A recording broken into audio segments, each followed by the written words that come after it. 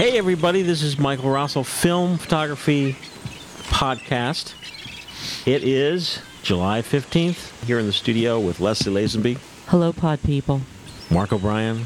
Hello, all our FPP listeners out there around the world. And Mr. Matt Mirage. Hey. Welcome to the show, everybody. For most of you know, we have our school donation program. If you go to our filmphotographyproject.com, there's a donate button. And if you go there, it just lists tons of information about what we do, why we do it, the schools that we donate to. We heard recently from our good friend Dan Yeager. Pickerington. In Pickerington Central High School. Yep. Pickerington High School. And I was thrilled because we really loaded up Dan with many 35mm SLR cameras.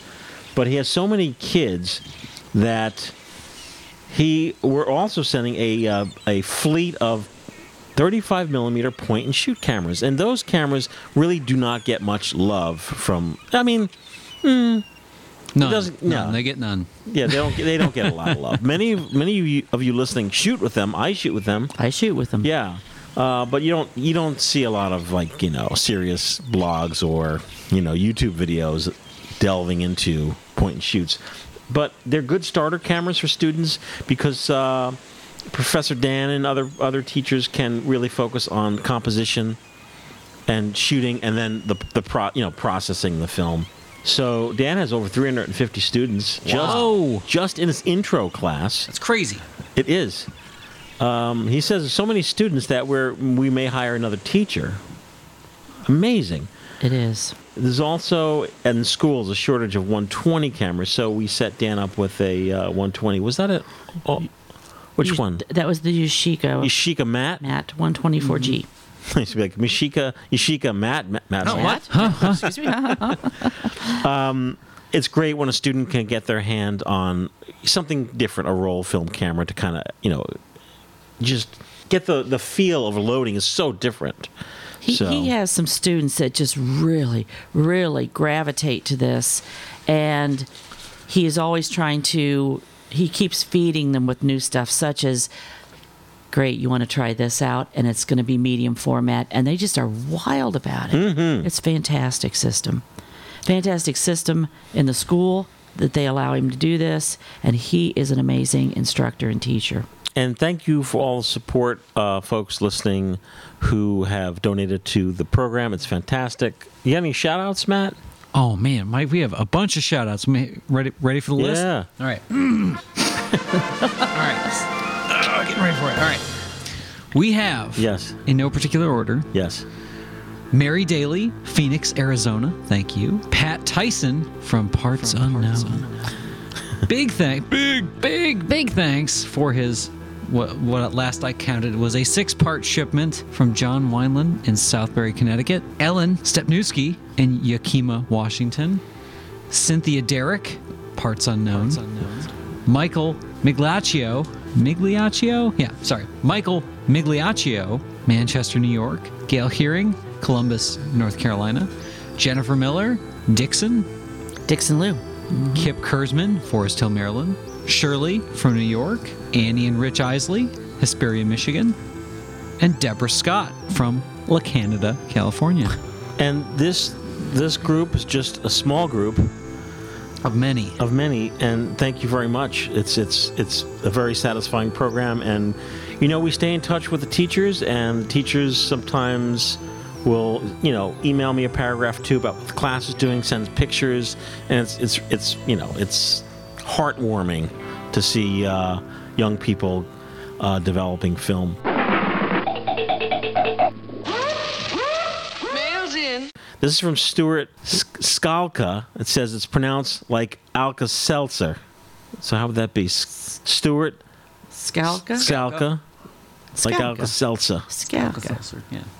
He said, I enjoyed your videos about the joys of 4x5, in particular the Graflex, which was a 2-part video that we did. Man, very popular video series, yes. I rarely shoot with a normal focal length lens. Mostly I use wide and ultra wide. I shot these pics, we can't see them here, using Fuji Superior 1600 and Natura 1600, both discontinued. I've shot the Natura 1600. It's an excellent film. 12 millimeter and 50 millimeter Voigtlander lenses and Joe Mama Besser tees. I invested all our money in Consolidated Fujiyama California smog bags. He says, do you know the Cambo Wide 650? Yeah. Yeah. I don't. And then he says, have you bought from Roberts?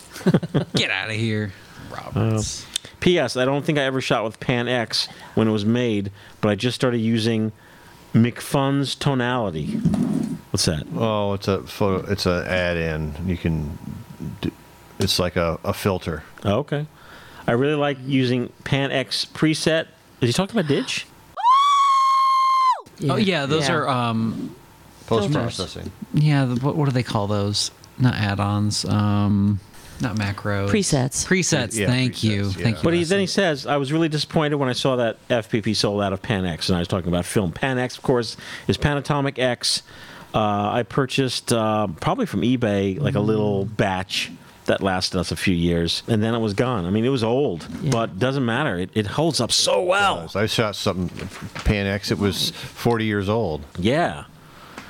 This is from our good friend Shaq Mahdi, Hey. Mike Sherman, and just some Canon love, since, you know, everyone's shooting Nikon now. And lots of Nikon Come on, love lately. it'll be okay, Mike. Oh, Leslie, tell me you're not shooting Nikon. F3. Oh, jeez. And I'm going to shut your guys' EOS. mics off. I'm just going to read Mike Sherman and I just going to hang out here. I'm going to shoot the EOS Yeah, you do. A2. You do have Canon in your hands. And I have a Canon in my hand right now, so didn't even bring a Nikon. He said, I just wanted to share a video with you in case you haven't seen it. This guy before, he does very nice reviews of film cameras. This one's on the Canon FX. I don't have the username, so I can't tell you who it is, but I guess if you search Canon FX in YouTube, you'd find it. He gives a little history. Mike says, I recently started buying Canon FTB cameras. Good for you, Mike. I'm with you. Cameras. I own 2 of them. And wanted to find another camera that have similar features from the same era. The Canon TX and Canon FX are both neat. Oh, I like that. And the FX was the first to take the FL mount lenses. So, folks listening, these 1964 era SLR cameras had the Canon FL mount lens, which then morphed into what's known as Canon FD lenses. So, if you own the Canon SLR that took FL, the FL and the FD, they swap back and forth. Of course, FL lenses don't have the A auto, so you can't use them in like an AE1 on auto mode, but the lenses are interchangeable. So if you bought all your FL lenses, you can use them on your Canon AE1 as well. He says the Canon FX has a light meter, pretty great for 1964. Then he says, you're a big Canon fan, right? And when I printed this out, I thought, yeah, I'm the only Canon fan. I mean, got to the point where I texted Matt. I'm like, hey, Matt, you know, he shot a promo pic of the FPP t-shirt. I'm like, what did you shoot this with? He's like, oh, Nikon FM2. And he's like, sorry, Mike. If you know of some other fave pre-AE1 era cameras, it might be an interesting topic. Perhaps I'll do a little blog about the 60s SLR from major players. And he says, thanks for the great shoe and all the good stuff in the store. Take care. Mike Sherman, a.k.a. Shaq Mahdi, on Flickr and Instagram, SHAKMATI. Mike, Yes, the FTB QL is an excellent SLR. it is. And I have shot, and the Canon A1 is an excellent SLR. It's up there with a Nikon F3, I believe, in my Good. own mind. Got rid of all yours? I went through a phase where I went through lots of Canons over this period of like 4 or 5 years. Yes, Matt, you have the floor. Oh, thank you. You know what? The F is a good Canon. What? The Canon F. The F. Canon F. Yeah. That is a sweet. That when you get Canon the F1. the nice matte black finish. I mean, that is a tank. Yeah. Yeah. every time those come into Midwest Photo, guaranteed they work. And what is this Super EOS that we had our hands on today? What is that called? Oh, now we're into the future now. We're into the future. This is, late 90s, early 2000s. This is your EOS 1. Well, you have the 1V HS, the really fast one, and then this was a 1N with the standard speed grip on it. These are for professional shooting sports, right? Sports and not FPP hand-rolled films. Right. Yeah. And biceps. They've got to have biceps because those puppies are heavy. Yeah. They really are meaty. So those are my quick letter topics. Let's Mark O'Brien. What do you have? We'll turn the floor over to Mark O'Brien. Well, I was thinking of doing a little camera review. Oh, what do we got? Well, I thought I would we talked a little bit briefly, we talked about point and shoots, right? Yeah. Before we actually had the point and shoot craze that we had back in the 80s and 90s, we had the equivalent of a point and shoot of the day would have been the Minolta Himatic G. Mm-hmm. And it's in a class of small 35 millimeter cameras that basically all have about a 38 millimeter lens, 1.28 maximum aperture. They have a CDS cell in the front of the lens ring. You set your aperture in the front of the lens as well. They usually have zone focusing.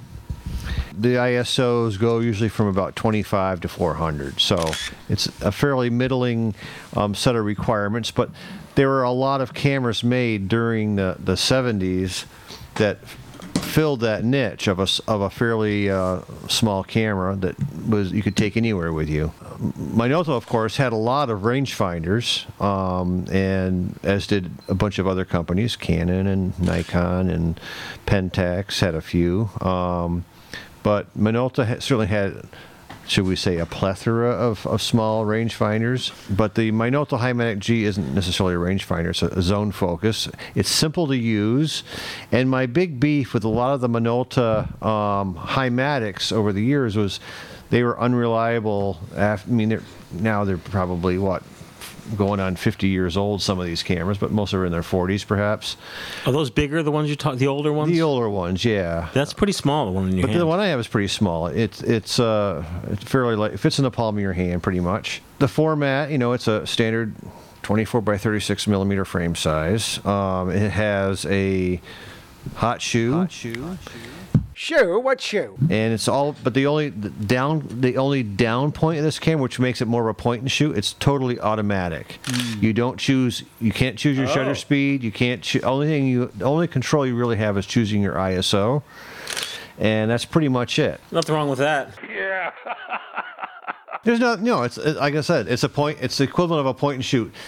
If you think about the Olympus Trip, which I think is my favorite so-called point and shoot, it's not terribly different from that, although I don't think it's as good a camera as the Trip. The Himatic G has a range of shutter speeds from about 1/30th of a second to 6/50th of a second. And another drawback is that it doesn't have a B mode, which I find kind of useful if you want to do some night shooting with it. And the apertures range from f2.8 to f14. So it's not necessarily a great little camera, but it's not a bad one if you find one that's working. And that's always been my knock on some of the Himatics over the years. But why wouldn't they work? Electronics issues. And they do require a battery. Originally, they required a mercury cell, but I've just been popping silver cells on these things, and they work just fine. There's a difference between 1.3 volt, 1.5 volt. Exactly. It's like, don't sweat it. Yeah. Folks home. Don't overthink this stuff. Don't get the film sweats. Oh my God. No. Last fall, I ended up getting somehow 2 different Himatic Gs, and I cleaned them up, and both worked perfectly fine. And one came into the FPP donations, and I opened up that one, put a battery in, and it worked just fine. So 3 out of 3 lately, so that's pretty good. So I would recommend it if you want to have a camera that's relatively free of having to do much with in terms of control, except dial in what your subject is going to be. Mountains, group of people, Head and Shoulders or Headshot. That's about it. It's for the typical range. That's why you're calling that a point and shoot. Yeah, that's why I call it a point and shoot. The only thing you're adjusting it, since it's not an autofocus, right? I mean, most of the point and shoots in the 80s were autofocus, so that's when that whole era really started. But in terms of a relatively halfway decent camera, I mean, I've shot about 3 or 4 rolls of film on this thing, and they all look good. It's one you might want to consider if you're looking to have something to stick in your camera bag for something different. Terrific. Be a great street camera, wouldn't it? It would be, yeah. And that's how I've shot with it. So it's a street camera. The other thing, it does have a hot shoe, so you can put a flash on there, and you put a small flash, and you're going to be good to go. And what is the lens? It's a Rokkor 1.28 maximum aperture, 38 millimeter lens. 38 millimeter lens. So it's right in there. I mean, Ryko had some of those, and there's a bunch, and they're all in that same below 40 millimeters, but not really wide. Thank you very much, Mark. You're welcome. We'll take a quick break, and we'll be back. Come to the Honeycomb Hideout. I'm Big Betty the Blonde Bomber, and I want a big cereal. Honeycomb's big, yeah. It's not small, no. Honeycomb's got a big bite.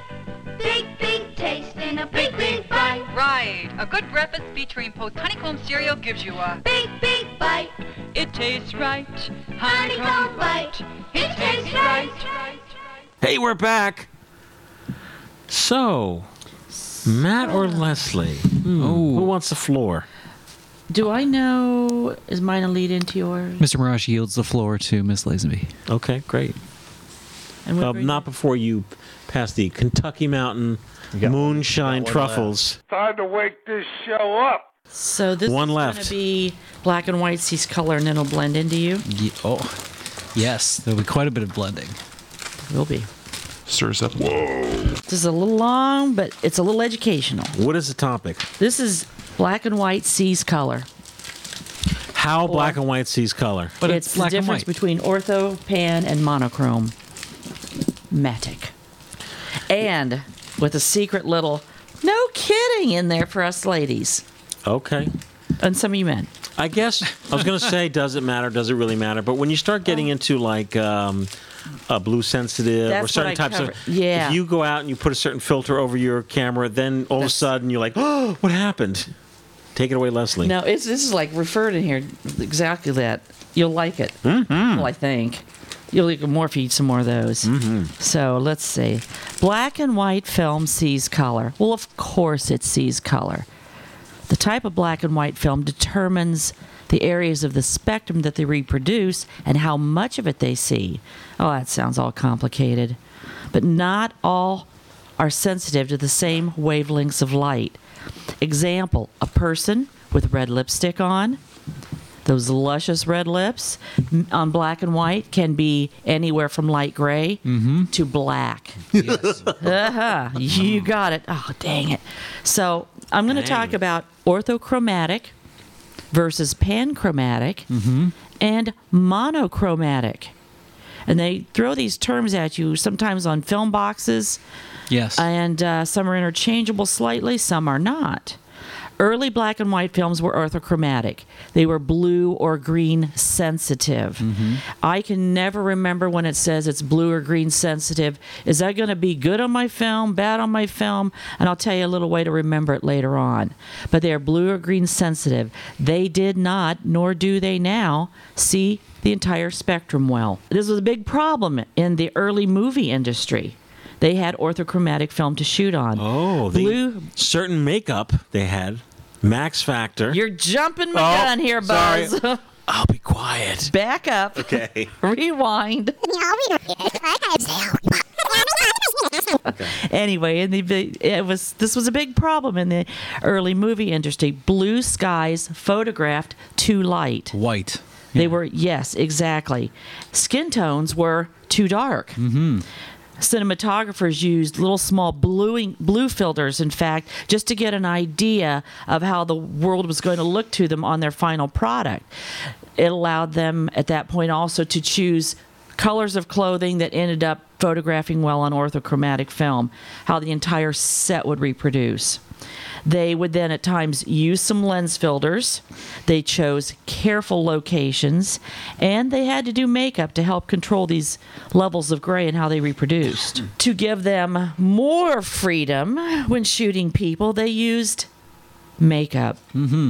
They could not use stage makeup. It did not work. Stage makeup's meant to match skin tones. The solution fell into the hands of hiring a professional makeup artist. They used talc or lead mixed in a oil base. Thus, it got the name grease paint to lighten up skin. Early orthochromatic films did not see red. You put a red filter on it, you got blank negatives. Squat. You got nothing. In fact, no exposure for you. No exposure for you. No exposure for you. No exposure for you. But it allowed them to load their cameras under red light and process by inspection. So there was some advantages to that orthochromatic film and that red light limitation. An early panchromatic developer, a German chemist named Hermann Vogel, found out that by adding dyes to some film emulsions, he could extend their sensitivity into seeing films, black and white, that saw all shades. He called them panchromatic, eventually meaning that panchromatic films, in our minds, and that's how he wanted it to be known, was films that saw all colors and reproduced them accordingly. A blue sky was a shade of gray rather than white. Still photography had the advantage of panchromatic films and plates as early as 1906. Most of our general films today for black and white are panchromatic. They may not even say that on the box. Most of them don't anymore. Sometimes they don't. They don't. You just assume. It's the norm. Yep. Even in our panchromatic films, some of them have wavelengths. They see wavelengths differently than preferences. They do, yes. I always loved to use Agfa's black and white film that was panchromatic. It pulled a little bit more out of our not always blue Ohio skies. It was a beautiful film for that. We also have films that are specially made, even though they're panchromatic, to see different shades of green. And those films are looking for vegetation differences. If you're getting my wink here from the sky when they fly over, photographing fields, oh, that's not just wheat down there. So anyway, the movie industry, though, did not change over to panchromatic quickly. The cost was 3 to 4 times as much. They had that limitation that the first time they loaded it in the red light in the darkroom, did not realize they were going to have to do a reshoot. You see, so and also too, when they did use the panchromatic, there again, we've got a whole different way of looking with this and how our actors look and everything else. So Eastman Kodak, where have you been, Eastman? Here we come. Eastman Kodak created a special order panchromatic film in 1913 that was a movie film. SO, special order. Yes, SO. SO 279. And it was originally used for the additive movie picture production. Do you know what that is, Mike? No. Shooting with different color black and white filters for grays, then throwing color filters over them later for projection to get a nice color. We'll get there. We'll get there. We'll get there. More on this later. Cameramen began to use this as a standalone, especially when they were shooting the outdoor scenes. So they'd just shoot some panchromatic and everything else on ortho. Panchromatic cine film was then used exclusively to shoot an entire movie in 1922. Anybody know what it is? Classic. Do you know? 1922. Is Charlie Chaplin involved? I don't believe he was. Birth of a Nation? No. But still, kind of in the genre in our local FPP compound here. The Headless Horseman.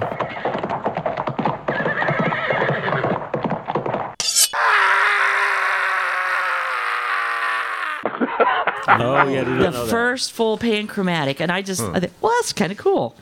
Maybe I'll mention that. Took a while for the industry to completely change over. But in 1930, Kodak said, orthochromatic movie film, yeah, out of here. Don't need you anymore. Mm-hmm. But sometimes, one great leap in one industry causes great leaps in others. Let's go back to grease paint. Okay. Powder, grease paint powder. Makeup artists now had to tint these because now we need our skin tones to be natural on this panchromatic film. So call this guy up, this makeup guy in. His name's Max. That's right. That's Max. His name was Max Factor. Damn right. His new makeup line was developed for panchromatic films. And the actors and actresses love this stuff. And they said, Max, hey, I got a little party I'm going to this weekend with Max Sennett. Can you mix me up a little batch of this and I take it home and wear it? This is great stuff. Max says, I got you covered in more ways than one. And he developed a product called Pan Stick. Pan Stick is still available today. Really? Now, Max Factor no longer has presence here in the United States, but we've got eBay on our side. And it's I've used Pan Stick off and on for many years. When I think about it, go grab some. It's great stuff. Max knew what he was doing. But look what the movie industry did to make Max Factor an industry standard. Trickle down, great thing. Side note, whatever. But today we have orthofilm, X-ray, blue and green, considered in the ortho family. Panchromatics. We have IR. We've got that blue sensitive and red sensitive films available. Now, as I said, the sensitivity thing kind of bothers me. I never remember. So I now have to think of sensitivity like a food sensitivity. Take a peanut. Okay? Where's our can of peanuts? I've got a peanut. Great. Shake it around. Peanuts. I got one peanut. Put in it. Take a peanut. Well, look at that. You're panchromatic. You don't have any problems. No. Take a peanut sensitivity. You react stronger if you have a sensitivity to peanuts and you eat one. I'm not talking allergy because that's like putting a red filter. You get nothing. You're flatlining, buddy. But take a peanut sensitivity. It reacts stronger than you think it would. So if a film is blue sensitive, sensitive, the word blue, anything that's blue is going to be more active on your negative. That means darker. When you print it or make it a positive, it's going to be lighter, not the shade of gray that you were looking for. So red sensitive, anything that is red becomes more active on the film, on the negative portion, becomes lighter on the positive. So when you see those terms, if there's specifically one that says, and we've sold here blue sensitive films, you kind of know how it's going to shift this spectrum in your final image. So we've got one last little thing to throw in here, which is being used a lot today, and it's called mono or monochromatic. And that's a different term. That is not panchromatic. Mono means one, simply means single, having or consisting of one color or hue. In this case, they're referring to a shade of gray. So mono can be panchromatic, but not necessarily. We can think of Polaroid's original film. Some people refer to that, the magenta, the cyans, those. They're not technically monochromatic. They're a duochromatic. And they do represent them like that because they're throwing a black base in, and then everything else is in that color, shades of color. So it's you think, this doesn't affect me today. Well, it does. But today, all films in black and white are monochromatic, but not all monochromatic are panchromatic. Yeah, whoo. I think we see the term monochromatic today a lot more because it's more easily recognized. Also sounds nicer. It does. Well, I don't know. Got some mono here. Some black and white. When technically they do mean panchromatic, but I think too it's more of a, I don't want to say a dig term. It is a dig term. But it is a dig term. Yeah, and like so it's monochrome. A little bit, right. It explains it to everyone.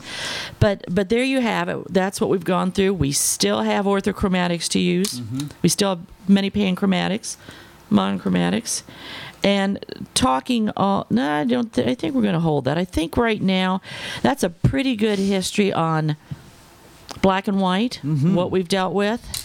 But what I didn't cover was color has seen its own changes. Yes. Matt, you know anything about that? My head is spinning.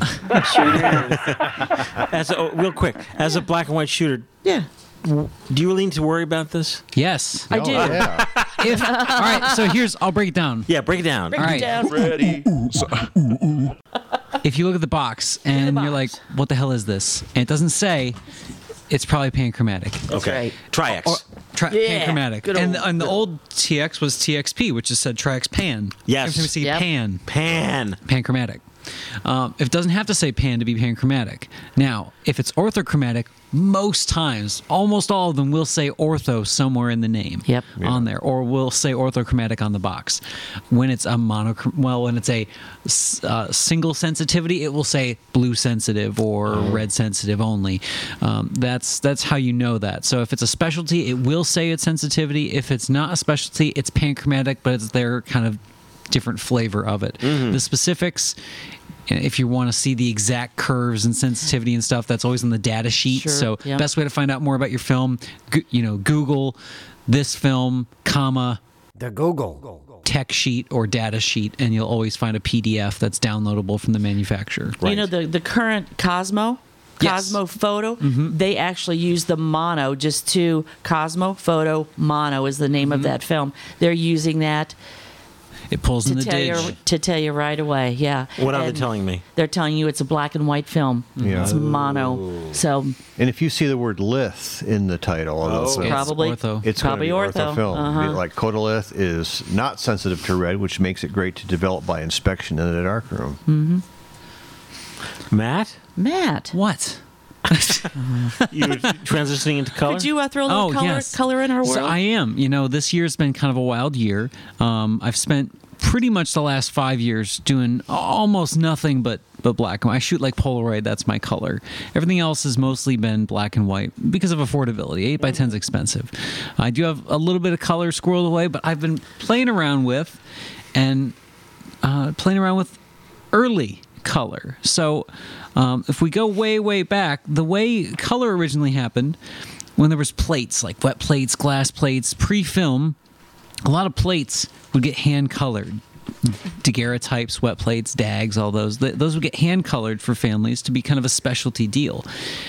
The next thing that folks did to add color in, and this was doable. It was doable with orthochromatic. It was kind of a weird process of elimination thing they could do. They could use a series of red, green, and blue filters for multiple exposures or each negative. That was the beginning of what was called the additive color process, and Leslie kind of hinted at that in her black and white topic. Now, there was color still wasn't really popular because that's a lot of work, Mike. Yeah. 3 shots, different filters. You got to remember what they are. Colors. So those were called color separation negatives. Those are still used for different alternative photographic processes, like gum bichromate, dye transfer. Also, very hard processes to use. It wasn't until these crazy brothers came around in the turn of the 20th century, the brothers Lumiere, who made a beautiful, beautiful process that they called the autochrome. And the autochrome was a panchromatic sensitized plate that had a very small pattern, almost a stipple pattern of random potato starch, and in that starch were imbued a few different colored dyes, microscopic on this plate. Wow. You'd expose the plate. It was way not sensitive because there was all these little colored filters. So essentially, a layer of colored filters over a panchromatic film. Now, we all know what happens when we place different regular colored filters over panchromatic film. You have a filter factor, and you have different values represented as a result of that filter. So this was that on the microscopic level. You'd send the plate back to them. Now we're kind of like, we're adding multiple things. Remember when I showed you guys those black and white slides a couple shows back, and I said there's an additive thing to this. So essentially what the autochrome plate was a black and white reversal plate that also had a color filter array in there. And when it was viewed back, when it was backlit with white light, so viewed like a slide through that colored filter, the tiny microscopic levels would give you the illusion of color. That was essentially the early color process. The autochrome plates were gorgeous, and what makes them different from, so I have an example of an autochrome plate, so Mike can stay in, you know, we can all be entertained, but Mike especially, he's nodding off, your head's spinning. But the autochrome color process is gorgeous, and what makes it gorgeous is the same thing that makes all film gorgeous. It's imperfect. It has these imperfections. They're very dim kind of plates. They can't be, because of the potato starch and the weaker dyes, proprietary dyes that were in there. They don't last very long out in the world, so they have to be very, very, very carefully preserved. But one could essentially recreate this essentially, not exactly, because I've seen forums and stuff of people trying to recreate this process exactly. It could be very dangerous, because there's essentially what you have to do is dust a plate. So getting a microscopic pattern of these particles and dyes, it could be bad for your lungs to try and make these plates yourself. After Brothers Lumiere, one of the more commercially available processes was Dufay color. Yes, the Dufay color. And the Dufay colors used a process which was a manufactured screen, or as the French called it, a réseau. So a réseau was essentially a printed screen of these microscopic little rays of red, green, and blue. And the patterning of those little dots of red, green, and blue gave you a different color look. So a Dufay color would look different from all these other different early color processes. Do you think, I had old customers that claimed that they dabbled in that. Do you think that could have been a home process? If you had the ability to do screen prints, or to make your own screen could be essentially your own color process. Because these were codgers, I'll tell you, and as long as you could do black and white reversal and you had the ability to create screens, you could do your own additive color process. Okay. The downside about additive color is you have to have a color screen, and you have to be able to black and white process. Mm-hmm. This was, of course, like completely wiped out when Kodak started rolling out, subtractive color processes, which are the current films. Those are imbued with dyes that inhibit different amounts of exposure on them, and then they have that processed back in. That's far more consistent color-wise. So what makes these processes different is their additive color, but that additive color has its own kind of color biases. I have printed out for everyone's example, and we can pass these around. We can show them up in the show notes. I have created my own fun little réseaux on a transparency film. This is Pictorico OHP, but this is essentially a réseau, a very, very fine screen. And that's some loop you got there, Matt. You cannot see anything until you put a 10x or more loop up to it. Where'd you get that loop? It's from 8x10. I want it back. But what you can see, very, very, very small, are tiny little pixels. And those little pixels on there are each. So I actually had to go into Photoshop. Dig. And I've actually created different réseaux based on different color processes. So essentially, an earlier version of Lumiere's kind of screen would have this. Well, actually, the color bias that Mark's looking through, that's the réseau. Give me a little white screen here. Oh, yeah. And you can see at the pixel level that they are different little colors. I also have one. This is what our Dig looks like. All digital sensors, if you take off the lens, they have this teal kind of look, and that's because they are more green biased. There's two greens for every other... for every red and red and blue, there's a green. This one. You like digital then, Leslie? I like green. Can't get a shot. No, if you like green, you would like what the. Oh, here, let me fire up my little. This is essentially a Fuji X-Trans sensor because it's even more green sensitive than that.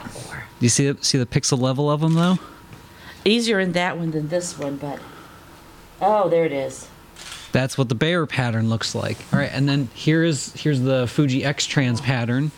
So a Fuji digital sensor would have even more large. You see the green clumps there are larger than they are on the other one. Yes. So that's a more green sensitive film. Wow. So all right, podcast listeners that can't see what we're seeing right now. Here's your loop. I have, if your head is Here's your loop. yes, which it's fine if it is. Here's your loop. Why don't these color processes... Give me that back. The reason why these early color processes aren't around anymore is because, oh my God, there's so much that goes into it. But that's also why they have this signature look. They all were the autochromes especially, they were all slightly different. They were all specialty plates, proprietary process, proprietary dyes. But one fun thing about them, additive color versus subtractive color does have its advantages. Additive color, when you're shooting people with very different skin tones, especially darker complexions, that whole photography and film photography is inherently racist. It was kind of true with the negative processes. With the additive color processes, it's more favorable to darker complexions. So when you look at early photography that involves a lot of people from different countries, different races, you will see much, much more favorable skin tones in those. So it's a really neat process. It really, really slows down your film. Oh, sure. I've run a light meter up to these filters because, of course, I have. And these add anywhere from about 3 to 5 stops on a film. So any panchromatic emulsion that had this in front of it, you're gonna need a freaking tripod. Of course. Right. Get a freaking tripod. Kodachrome is an additive process. And that's what makes it beautiful. Yeah. Oh. Yeah. It's a very technological additive process. It was the most technically advanced additive it was process. Yes. Kooky. If you see online like an 8x10 of a classic star like Lucille Ball, and you see this like rich, beautiful color, I'm guessing 8x10 Kodachrome. A ridge, yeah. Well, I'm looking up I'm referencing a blog post. So apparently Kodachrome was a further development that used an even more intricate color pack called a tri-pack. The integral tri-pack system on there. But that was in 35 when Kodachrome was there. Reached Great Britain by 37. There was Agfacolor before that. So if it wasn't Kodachrome, it was probably Agfacolor. Right. That went there. I've got some autochromes at home in a box, and they're 4x5s. They're done in some botanical garden somewhere, and they really are very nice. And they're just like this. If you don't see them, if you just see them front lit and not backlit, what it looks like is it has this kind of purplish, grayish. And it looks like a suede almost, but it's very dark. And once you properly backlight it, that's when it lights up. The other thing, if you look at the old Polacolor, the instant slides you can make, it's the same thing. You look at those really closely, and they are a series of red, green, blue. Oh, really? Stripes. They're actually kind of wedges. They're like this, but that's what the Dufay is. So it's a screen. Yeah. So it's interesting how what you think is really an advanced process isn't really all that much more advanced than autochromes. Yes. Okay, Mike. Yes. Now, wrapping this up, why the hell does this matter? Matt, why does this matter? So, if you look at, well, we can use the same. No, I'm not gonna pass this loop around. Cause screw you guys. All of our dig stuff, our digital screens, our devices, projectors, televisions. If you hold a close enough loop or microscope on a digital screen, we are not seeing color. You are seeing additive color by the culmination of the mosaic of red, green, and blue pixels firing on and off. That's what's happening. If you take like a 2-to-1 macro lens and you just put it on a TV screen, you will see the individual array. I thought they were like in a little triangle. No, they're just right next to each other. Red, green, blue, red, green, blue. They just perfectly stacked. Wow. It's pretty cool. So everything that we see color-wise, these early color processes, especially the additive processes, paved the way. These weren't possible until, well, they weren't very easy to do until panchromatic films became available. But not even a year after the introduction of commercial panchromatic films, boom, we already had color. That's how eager photographers were to see the world the way they saw it. And who knows, there might be some crazy ones of us trying out these early color processes and making big old sheets of it. Sheets. I'll just stir up some grease paint. Yeah. Well, thank you, Matt. It's been fun. That was very enlightening. Yes, if you have any questions, podcast at filmphotographyproject.com. Send it over. I'll forward it right to Matt. Oh. Or Leslie. Whatever. Whatever. What else we have stacked for this show? Anybody want a Coca-Cola? No, Coke. thank you. Split a Coke. I'll split a Coke. Okay. I actually titled this segment "Doctor Heal Thyself." Because sometimes you are the patient. I have been doing, over the past 3 or 4 months, a lot of film testing. And all at once, I started to find not only film testing, sometimes I shoot general stuff to use a general developer with, so I got a grip. I got my base. And I have started to find some inconsistencies in my standard film and chemistries. Never good. Okay, what do I know about myself? Now I have to become the patient. I know the film. I know the camera. I know the developer. And the only thing that's changing is I do use various tanks and reels. And then the light bulb came on. I've got a glass that sits on the darkroom that holds 4 thermometers. 3 of them are dial type. 1 of them is a glass mercury type, my favorite one, but I don't always use it. So I poured off a reasonably warm glass of water, and I put all 3 of those dial type thermometers in there. They did not read the same. No kidding. So what does that mean? And it's not uncommon at all for us to be given a box of darkroom equipment. So it looks like a perfectly good thermometer in here. You don't throw it out, you keep it. Put it in with the stack. I recommend, if you're using more than 1 thermometer, rate them against each other. Stack them up. I got a medical thermometer. Pretty sure is pretty accurate. Temperature within its gauge, or range, I should say. And I put all 3 of those thermometers in there, and I end up throwing 2 of them out. 1 of them nailed it, the other 2 did not. So that is my little tiny "The Doctor Heal Thyself" segment that sometimes you just think, this turned out better before. This would look better before. You may have been very consistent where your thermometer was not. Take a look at it. Back to you, Mikey. Thank you, Doctor. You're welcome. We'll take a quick break and then we'll come back. March 1st through 7th, 1981. You want circular savings, and Pathmark is there. Hundreds of warehouse price reductions and double coupon savings. Double the value on manufacturer's coupons 24 hours a day. Get Pathmark's new circular in your weekend paper or at Pathmark. Hundreds of warehouse price reductions and double coupon savings. We're Pathmark. We're always there. Larry's back from Alaska covering the Pope. His story at 11. Hey, we're back. Just when you thought you were feeling better, the doctor's back in. Just when I thought I was out, they pulled me back in. Second opinion.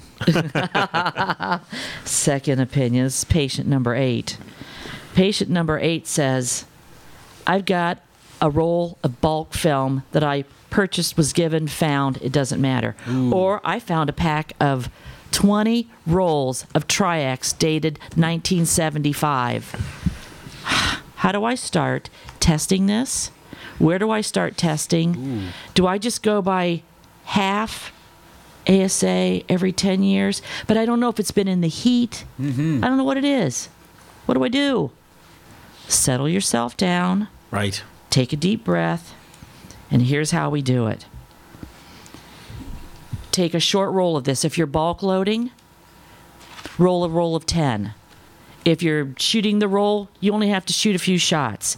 Start off with, it's not going to be a higher sensitivity. We know that already. So if I had an old roll of Tri-X pan, Okay. I'm going to start off my first exposure, probably use a tripod, at least the same scene, even light, Keep it don't even. change anything. Yes. All you're going to change is, in this case, your ISO ASA dial. Mm-hmm. Just Set it. Control it, so one factor. Yeah. One factor. Let's set it on 50. Then let's get our proper reading for 50. Take a picture. Set it on 100. Do the same thing. 200, 400. If you want to amuse yourself and put it on 8, that's fine, but there's not going to be any reason to go there. And stop. Now, you go into the dark room, or you can send this out to a commercial lab. Someone you trust, yeah. So, exactly. You don't tell them anything because you want to process this Normal. like it is fresh film, like it is fresh 400. And get your monobath out, Right. and you're set. Whatever your standard developer is that you use, and develop it like it is 400 speed. It's native speed. It's box speed. Then analyze that strip, and that's going to tell you where you should shoot the rest of your rolls of film. If the 50 looks good, shoot it on 50. You don't have to remember what your new developing time is. It's not new. It's the original developing time. Mark on the box, shoot at 50. You've got it made. That's it. Shoot at whatever looks good, and the world is your oyster. Simple as that. So that's kind of an easy way of doing it, as opposed to worrying about push, pull, exactly all that stuff. Compensate, half this, half that. Get it all done at once. People overthink these things sometimes to the point where they don't make any progress because they're constantly worrying about failure. Matt reads the forums. I'm sure a lot of them drive you crazy. Oh my god! So, well, here's kind of where I sit on it, Mike, because everybody has their own line for it. Yep. My line is doing like too many tests. Yes. Like this is a base test. Like this is something you can knock out in one roll of film. It makes infinitely more sense to do that. And no, you're not going to waste the rest of your 100 feet. Now, let's say it's something you have much more limited quantities in. That's where it becomes even more imperative that you get it right with that 1 or 2 or whatever it takes.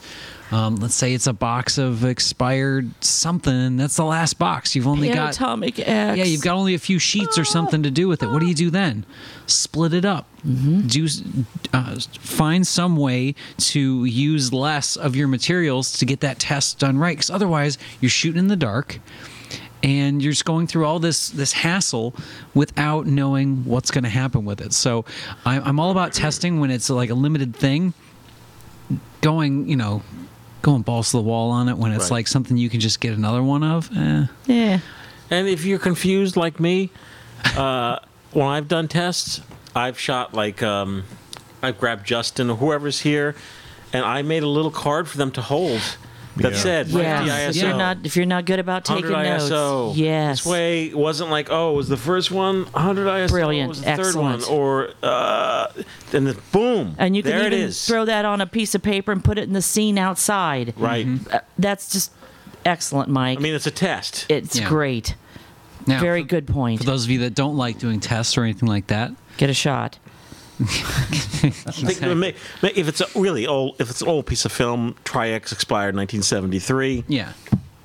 I mean, there's my mantra I've always used for anybody shooting black and white film. When in doubt, blow it out.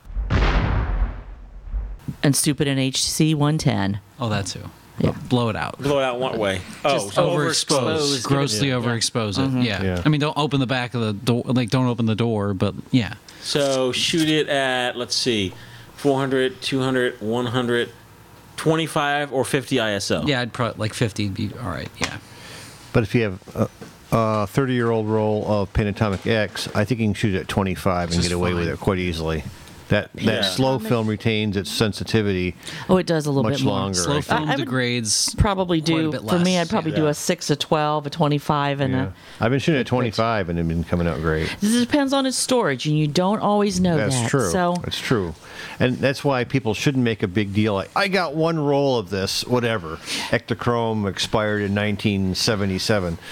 The chances are it's really not going to be worth. That's pretty gone. I would use those rolls for figuring out how your camera works. Yes. Yeah, but I have to tell you, I bought bricks of these on eBay, like 30, 40 rolls. This is a Kodak Ektachrome 400, which, as you know, a higher ISO color doesn't look as good.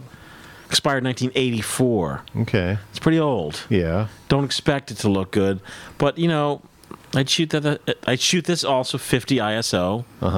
And for me, the results were great because I look for that kind of grindy, kind of grainy color. But you're shooting those in box cameras, right? With an offer or with flash? No, I'm shooting these like in my Mamiya M645. Okay. So, but I get a lot of emails about color because a lot of folks are finding like that old roll of Kodak Gold or Kodacolor, of Kodak VR color, which was early 80s. Yes. Yeah. Ektar 25. Ektar 25. And it really has to do with the way it was stored. I've had Ektar 25. That has looked great. It looked really great. And then another roll. Looks like it's in a bunch of green grass clippings. Mud, yeah. So, like you said, I mean, in this case where I have many rolls of the same, you do your test, and then you could have...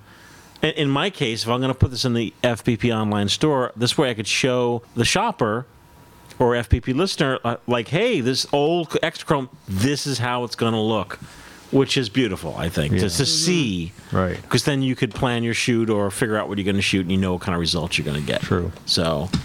I forgot I was going to share these with Leslie. Oh. This kind of goes hand in hand with it. I used to sweat this stuff. I found some crazy person that had boxes of HIE, the good stuff, in 8x10. And it was from what I thought was a questionable time from 1999. That's pretty old. I mean, that's new for HIE, but that's pretty old. I know what I was going to get. Looks better than my frickin' Efke. Oh, sure. It looks real good. Oh, nice. Yeah. It's sweet. Oh, look at that. This is just properly stored HIE? I'm not sure that she really knew. Not even properly stored.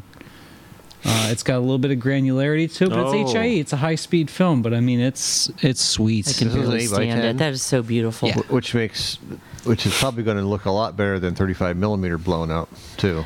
Yes. Yeah. So sure. The older it's going to get grainy. There's going to be a lot of HIE in 35 was a grain storm to begin with. So this stuff is sweet. Like that. Just to give you a Leslie's losing her words. Give you a verbal on what he just showed me. It's just stunning. That was really beautiful. It's got the glow. It's got the glow. But not too much. The black skies. Just loving it. Don't worry, I've got 70 more sheets. Do you? I've got some 35, but why did they skip 120? That I'll never know. I don't 35, 4x5, 8x10. You know, just like Mike, they were ignoring those 120 people. Yeah. Maybe they were worried people were going to put it in a debonair. A camera with a red window in the back, and it would just totally screw them up. I don't know. Packing paper, it might just be too sensitive. Yeah. Mm-hmm. It's possible. Well, that does it for this show. What show? What show? We're going to have, we take our summer break, but we're going to have a bonus episode. Bonus episode in 2 weeks. Go ahead. A bonus episode in 2 weeks on August 1st. And then, of course, that leads right into our big FPP walking workshop. Hey, what size is that workshop going to be? Pretty big. All right. Well, we only could maximum storage for people is about 120. That's major max. Probably around 100. Yeah. Unless you don't mind all standing, 125 maybe. Yeah. I mean, we're going to have our first come, first serve. Yeah. If you haven't signed up, go to filmphotographyproject.com and see what the status is. Mm-hmm. It's probably going to be sold out by the time you see this. That could be possible. It's possible. I don't know. It's been a good few years since we've had anything official. Might have to put a big old tent in the front yard. Matt, I think it's been 3 years. I can believe it. 2015. We did one in Finland in 2015, didn't we? We did Ann Arbor. What year was Ann Arbor? Oh, Ann Arbor was 2015. Yeah. And San Clemente was 2015. So it was 2015. And did we do Findlay as well? It was the year before. Oh. Yeah, we did Ann Arbor in October. Yeah. So that was a lot of fun. We had a great time. Yeah. I can guarantee you. For that one. I can guarantee you it will be warm. Yes. It's Findlay. It will Bring be your boots. humid and warm. Bring your shorts. And your hip waders. Your Classic safari look, hat. Findlay. Your hard helmet. Yep. And all your, what do they used to call it? Not tropical film, but they had a name for film that wasn't affected by humidity. It's not coming to anyone. I didn't even know there was a film that wasn't. They had tropical cameras. I remember that. But we'll hand out little silica gel packets if it's an issue. Filmphotographyproject.com is our website. You can write to us, podcast at filmphotographyproject.com. Our official online forum is at flickr.com. To go to the Film Photography Podcast group. On the Facebook, Film Photography Podcast. On the Tumblr. On the Instagram, Film Photography Project on Instagram. Yes. And we'll see you in just 2 short weeks. Goodbye. Goodbye.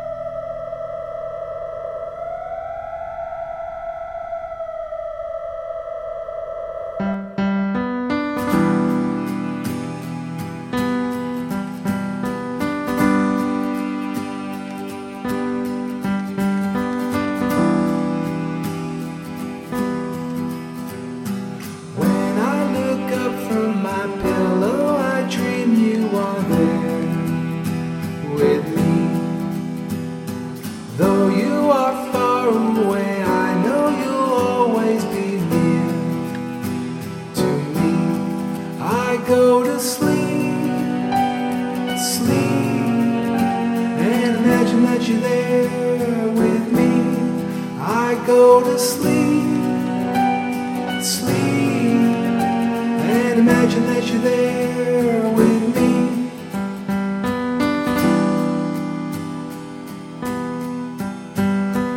I look around so close to me. Each tear that flows from my eyes bring back memories of you. To me, I go to sleep, sleep, and imagine that you're there with me. I go to sleep, sleep, and imagine that you're there with me.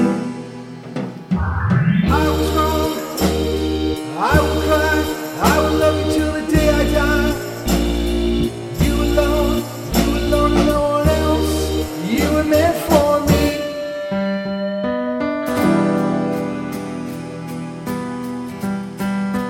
When morning comes once more, I have the loneliness you left me. Each day drags by until finally nighttime descends on me. I go to sleep.